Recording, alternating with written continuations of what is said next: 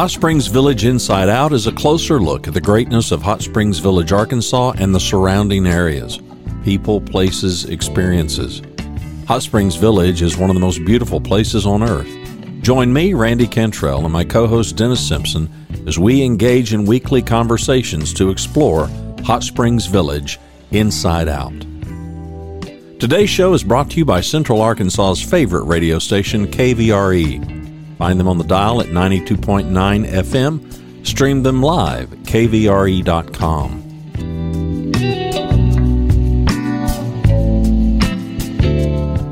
RE/MAX of Hot Springs Village. The award-winning RE/MAX of Hot Springs Village is the largest real estate office inside the village with over 30 full-time agents and support staff.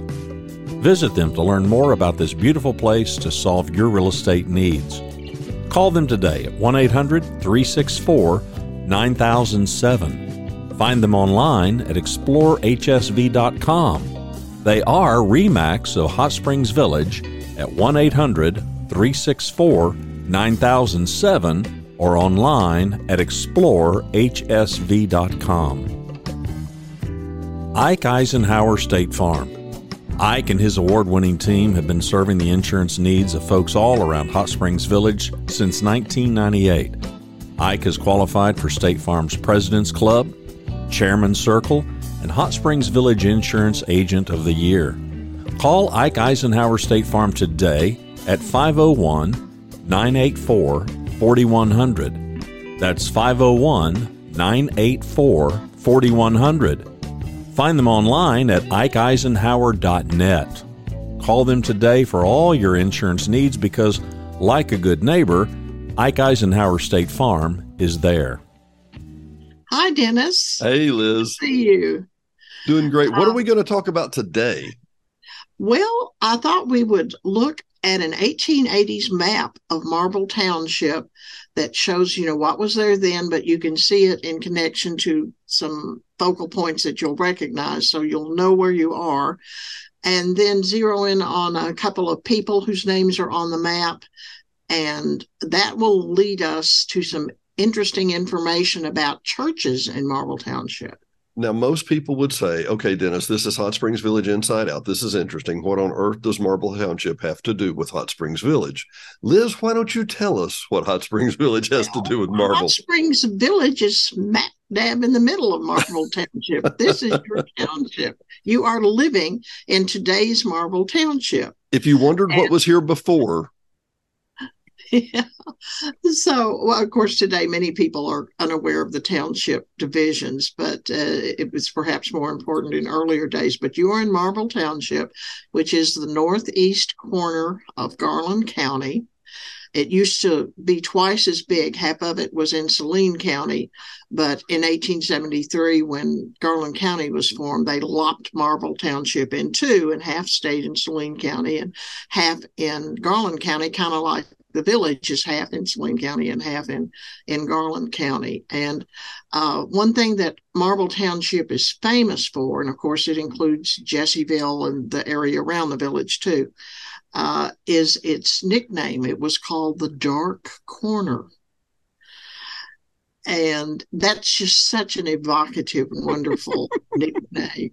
Why would it be called the Dark Corner? We talked about that last time, partly because it was isolated, hard to get to. There wasn't a lot of industry. It was mostly small subsistence farms. People were very independent.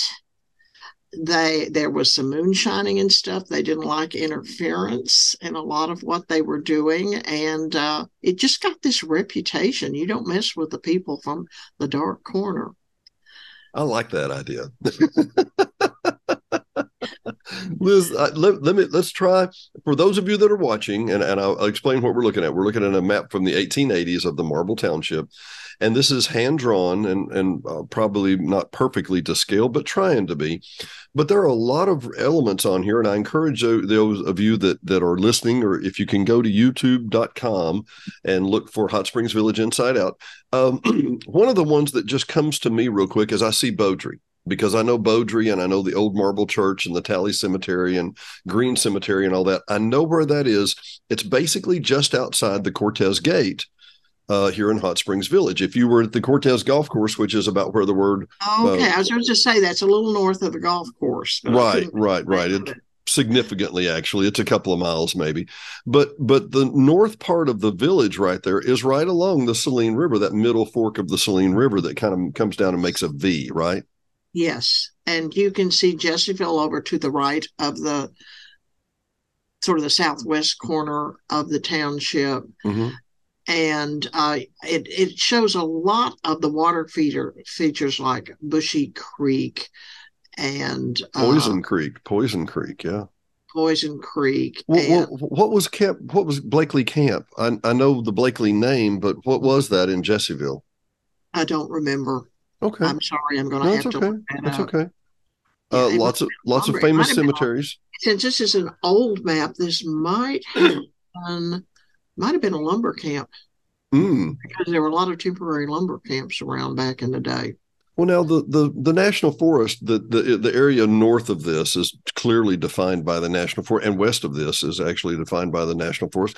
But the national forest didn't come into creation until the 1900s. Is that right? That's correct. So all of this area would have been not wilderness, but pretty wild, is my guess, right? Oh yes, it was sparsely populated. The water features, of course, were very important. There were three main, rivers or creeks going through it. Most people had their farms in or the best farms in the kind of flat land nearest that. And there were a lot of farms on kind of rocky, hilly land that people really struggled to make a living on. And what's neat about this map, too, is that it marks the old-time cemeteries and churches and schools, because there was civilization up there. Not a lot of it, but there was some. Let me draw a point here. Just let me show something real quick. Just down by the word Marble, just above that, there's Mill Creek. And for a lot of our residents, they'll go, well, that sounds familiar. Well, that's because Mill Creek is literally what I'm sitting on right now. This is Lake DeSoto, Lake Cortez, that goes down to the Mill Creek Sanitation Facility and goes back out to the Middle Fork of the Saline River eventually.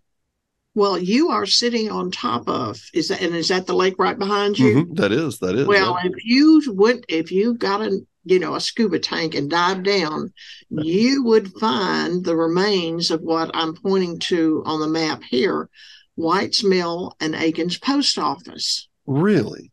Yeah, that lake is it's covered up that spot, and those were very important back in the day in Marble Township. Aiken's Post Office, of course, it was a general store and a post office. Everybody would gather there. And White's Mill was very important. In fact, you want me to show you a picture, Mr. White? If you would, while you're doing that, let me ask another question. I'm going to multitask you here just for a second. So how often would people like that, how often would they get postal service? I mean, did they get it once a week? Did they get it? I do not know. And it might depend on whether you're talking about the 1850s, 60s, 70s. Right. Yeah. So I could not give you an accurate answer. Yeah, no, but I'm looking, all this is so fascinating. If those of you, anybody who goes from Jessieville to the north gate of Cortez and comes that quote back way to come in, from, if they're taking their kids to Jessieville school and coming back, this map is golden. There's, you could study this for hours, but show us another photo of what that would look like if you have something else there. Okay. I want to show you. Let's see. Now you're going to have to stop sharing that one to start sharing. Stop screen sharing. Yeah. And I want to go back to Zoom. She is so good at this. It's like somebody trained her. No, that's not what I want. Okay, I want to get back to my little thing that I had the pictures. Well, sure. Share screen. Oh, there it is. Here he goes. Can you see him? I can. Blow that up some. Liz, you talked last time, and actually one of our other listeners was talking about how fascinating it was, how they got around. These are just a couple of mules, and this is who are we looking at here? Well, that you saw White's Mill on the map. That's under Lake Cortez now. Yeah. This is Mr. White, T.N. White, also known as Old Newt White, and he was a very well-known big personality back in Marble Township. This is taken around, between 1905 and 1908, I think. And he's there with his fourth wife. He was married 4 times. The first 2 died. The third one, he saw an advertisement a lady from Tennessee had put in the paper looking for a husband, and he wrote to her, and she came here and married him, and that didn't last very long. And then he married this fourth wife that you see in the picture. And altogether he had 15 children. And you see the 1, 2, 3, 4, 5 that he has with his fourth wife here. And that wasn't untypical. Really? You see a lot of people who have multiple marriages because their spouses kept dying on them back in the day, particularly the women. Well, childbirth was extremely dangerous. I'm sorry, I didn't mean to. Yeah, childbirth was extremely dangerous. You didn't know, and there wasn't quite a thing as birth control in those days. No. And I think a lot of women worked themselves to death too. Yeah, I think you're right. But Mr. White came to Arkansas in 1846. He'd been born in 1829, and he settled on the Middle Fork of the Saline there. And he had his mill there where he grained flour, and it was known as White's Dead Level Best, which I love that name. That was the name of the flour? White's Dead Level Best. And he was a character. He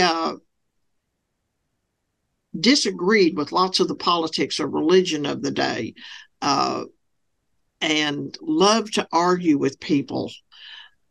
One time, we have a wonderful history of Marble Township that was written in 1908 by a man named William A. Satally. And he said that every individual in Garland County is familiar with the name and person of Mr. T.N. White, Marble's religious and political target, because everybody, would argue with him. He was an interesting fellow. He during the Civil War, he joined the Southern Army, but against his will. It was one of those cases where, some Northern guys would come up, or Southern guys would come up, and there's a young man there and say, well, who are you joining up with? And they're these guys with guns, and you join up with them. Yeah, and Mr. Talley says that White actually had Northern sentiments. He was a, quote, uncompromising Union man when he enlisted, which he had to do, and expressed himself unreservedly, for which he was threatened to be hanged. And he said he joined the Army to save his life, but he never shrunk from duty in camp, on the march, or in battle, and was in every battle that the Arkansas 3rd Cavalry fought. So that's really interesting, an unwilling recruit, but he serves faithfully in the Army that he doesn't agree with. But he came home, of course, and became a miller. He was the magistrate of the area. He was involved in everything, but he did have a lot of Talley says he fought the popular religion and politics of the day. But most people, had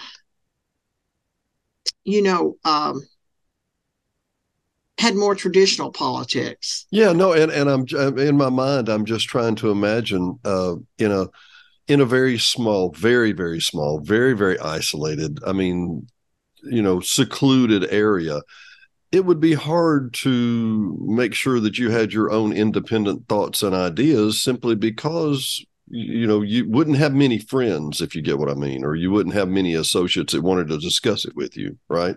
Yeah. Churches were very important centers for discussion, for socializing, for debating everything. And of course, that was the entertainment of the time. No TV, no internet, no radio. Sure. Yeah.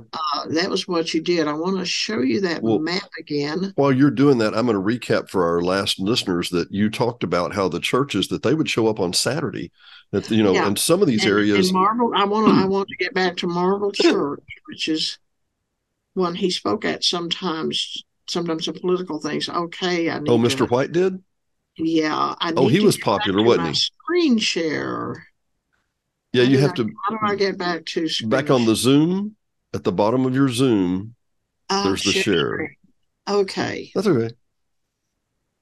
Okay. Now, if you go to the north in this, there's Beaudry. Right.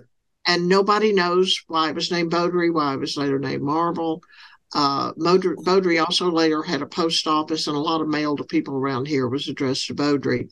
Well, and there you see Old Marble Church. Well, that was established in 1848, so it is a very early church. It was established by 17 people. First, they met in somebody's home, and later they had various church houses. An arsonist burned down one in 1919 and another one in 1921. So there was just this succession of churches. There's still an Old Marble church there. Uh-huh. And they, and until I don't know what COVID did to it and if they've done it since then, but they traditionally in May would have a homecoming celebration every May. That was very, very popular. But that's still there today, a pretty white frame church. Well, let me interrupt. A couple of cemeteries. Let me interrupt for just 1 second while you're getting that ready. But, I mentioned last time that my wife's great-grandfather was from Buckville, which is way northwest of this. Oh. And that, the homecoming, he would come to Marble because this was one of the homecoming areas. But, it would be a 2-day travel. They would show up on a Saturday to start the church service. What would that weekend be like? Well, they did that at Marble Church. They'd arrive maybe on Friday, some of them. They'd come from as far as 30 miles away. They'd come in their wagons. And on Saturdays, they would have services and also church business meetings. Everybody would bring food, like a giant potluck. They would do that all day Saturday. Then they'd just camp out there Saturday night. They'd have a service early Sunday morning, and everybody would start for home so they could get back to work on the farm on Monday morning. So it was a weekend thing, and it was a big social occasion. On a bad day, 30 miles could take me 45 minutes, maybe an hour. 30 miles on a mule, 30 miles on a buckboard is going to be 10 to 12 hours, right? At least, I would think. At least, yeah. Wow. What an amazing. And so the churches, and in my mind, I'm trying to, like Aiken's post office. I don't see another post office on this map, right? Well, there was a post office at Beaudry. Okay. It kind of moved from there to Beaudry, I believe. And of course, at first, people would come to the post office to pick up your mail. They weren't delivering it up to all these isolated farmsteads. The early church founders, some of them were real interesting people. Mr. Sharp Glenn was the main guy behind that. He got here in 1838. Anderson Cunningham was the first deacon, was one of the few slave owners in the area, and at least 2 of his slaves are buried in Tally Cemetery. That was unusual. So say that again. I'm sorry. What?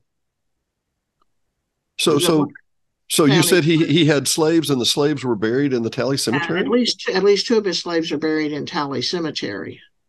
Unbelievable. Yeah. I guess in my mind, I think of plantation owners and more wealth, and then simply the poor white that lived in super rural areas like this. I would never have imagined having slaves in that area, right? It wasn't very common. Huh. First of all, the economy just didn't support that. Sure. Very, very uncommon. Although there's one guy we can talk about next time we do. That's another story that's interesting about that. There was a man. Well, actually, that one of the founding members in 1838 was a man named Aaron Bolt.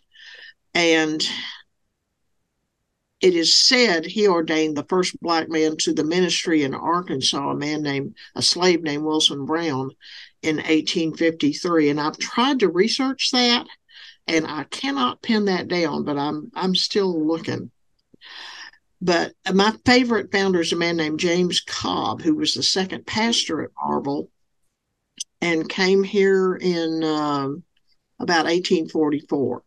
And he was the pastor for a while, but something went wrong uh, they excluded him from the church in 1861. And that was an old-fashioned term for meaning they kicked you out of the church if they excluded you. He got kicked out in 1861 for wishing Melinda Glenn dead and in hell. He also suddenly called all Baptists swindlers and left the ministry entirely. So there's the interesting characters. And I have a picture here. If you give me a second. Sure. And just let me note something while you're doing that. I think we've lost something when we don't know the history of these older stories like that. What all Baptists are swindlers. This is, oh my Lord, that's truly classic. That's truly classic. And I'm trying to imagine some people grabbing some scuba gear and going to the bottom of Lake Cortez to find White's Mills remains. I'd pay to see that. That'd be nice. That'd be very, very nice. Liz, okay. As always, and I know we're wrapping up here for this particular one, but oh my goodness, dear, you are fascinating. Oh my goodness. I don't know what happened, but I'd love to show you a picture here of a baptism, an early baptism in the river. Well, scroll up to the top and hit the stop sharing. Oh, there you go. Okay, can you see that? Yeah, I did. No, now I need you to share it again. We unshared that one, so we need to come back in and share this one. Excuse me. Are you seeing it? Oh boy, zoom in on that, would you? Mm-hmm. Now, where would this be? Do you know? This is an old marble church baptism along Middle Fork of the Saline? Along the Saline or something. We don't know the exact spot, but it's an old marble baptism. And one of the preachers in the late 1800s, early 1900s was a man named Steve Ragsdale, actually J.R. Ragsdale. His farm is on that map you saw. Mm-hmm. And Mr. Talley described one of his baptisms. He thought Mr. Ragsdale was a good preacher. And he said, many sin-sick souls have Steve and the Lord brought through, and it cannot be said that Steve did not do his part in that transaction. When the sacred duty of baptism is entrusted to Steve, he performs that duty in an up-to-date manner. He takes them in waist deep, says a different ceremony to each individual, and plunges them to the bottom. If a genteel good ducking is essential to salvation, then his subjects shall never be found wanting. And this is my naivete and my bias, I guess. Number one, roughly what year do you think this was taken? Early 1900s. Okay, so in my mind, and I'm trying to, and you've done a wonderful job of helping us understand this. Number one, getting food and supplies back and forth was a 2-day event, a day and a half event back and forth from Hot Springs or whatever, much less getting a photographer to come to the other side of the river, obviously, and take this picture. And this was a big doings. I mean, this was big doings. He didn't take 20 other pictures that day and 5 selfies. He took this one and a couple more probably. Mm-hmm. Unbelievable. It is. And the people are just amazing, and you see the kids and the old fellows with the beards. And of course it was raining. They're using umbrellas, but yeah.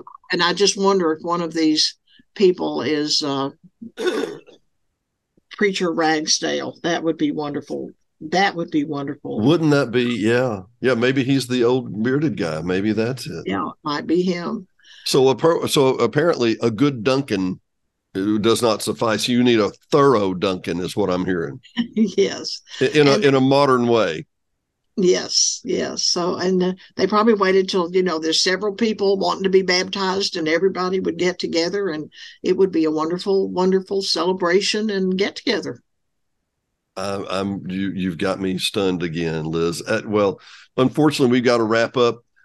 Will you come back again, Liz? Of course I will. we'll take you again and again and again. And I just love all you people up there living in the dark corner today. We love living in our darkness too. I think that's what it is. But you were talking about people that were headstrong, and I heard contrarian when you were speaking of the Mr. White, and Yes. I thought, Yes. headstrong, contrarian, don't agree with everybody about everything, maybe see the world a little differently. I don't think much has changed in 150 years. Not much. But the flip side of that was, how much they helped each other. They have to. They always helped each other. Liz, I can't. I've got an issue coming up that I can't discuss yet, but I want to talk later about. But I want to make note, in a smaller community like this, even the village, you can't afford to cuss every neighbor because you're going to need them someday. Yes. And in this way, these were people that, how shall I say this? In today's society, we think we have the freedom and the liberty to disagree with you, cuss you, and just walk our own way. No, we have to work it out. We're eventually, I'm going to have to see your viewpoint. You're going to have to do my viewpoint. We're going to have to be able, if I'm not mistaken, and I'm thinking I'm seeing here in these pictures, there are colored people at this church in these pictures, if I'm not mistaken. There are some darker skinned people. Think about what that meant at that time. Am I mistaken? I do not know. I don't know if it's the photography but in the back row there definitely looks like there are a couple of a black child, a black lady. And my point being, that's fascinating. Yeah, you had to get along. Mm-hmm. Wow. Liz, as always. I've been so remiss. Liz Robinson, the Garland County Historical Society. I'm coming to you for WPA and CCC information soon. And people can go to our website and learn more about the program we're giving on March 21st, or if they want to join or donate and help us do our work, we'd be very appreciative. And tell me once more where I can find your website at, Liz. Just GarlandCountyHistoricalSociety.com. As always, Liz, it's a pleasure. We'll see you next time for Hot Springs Village Inside Out. Dennis. Thanks, Liz.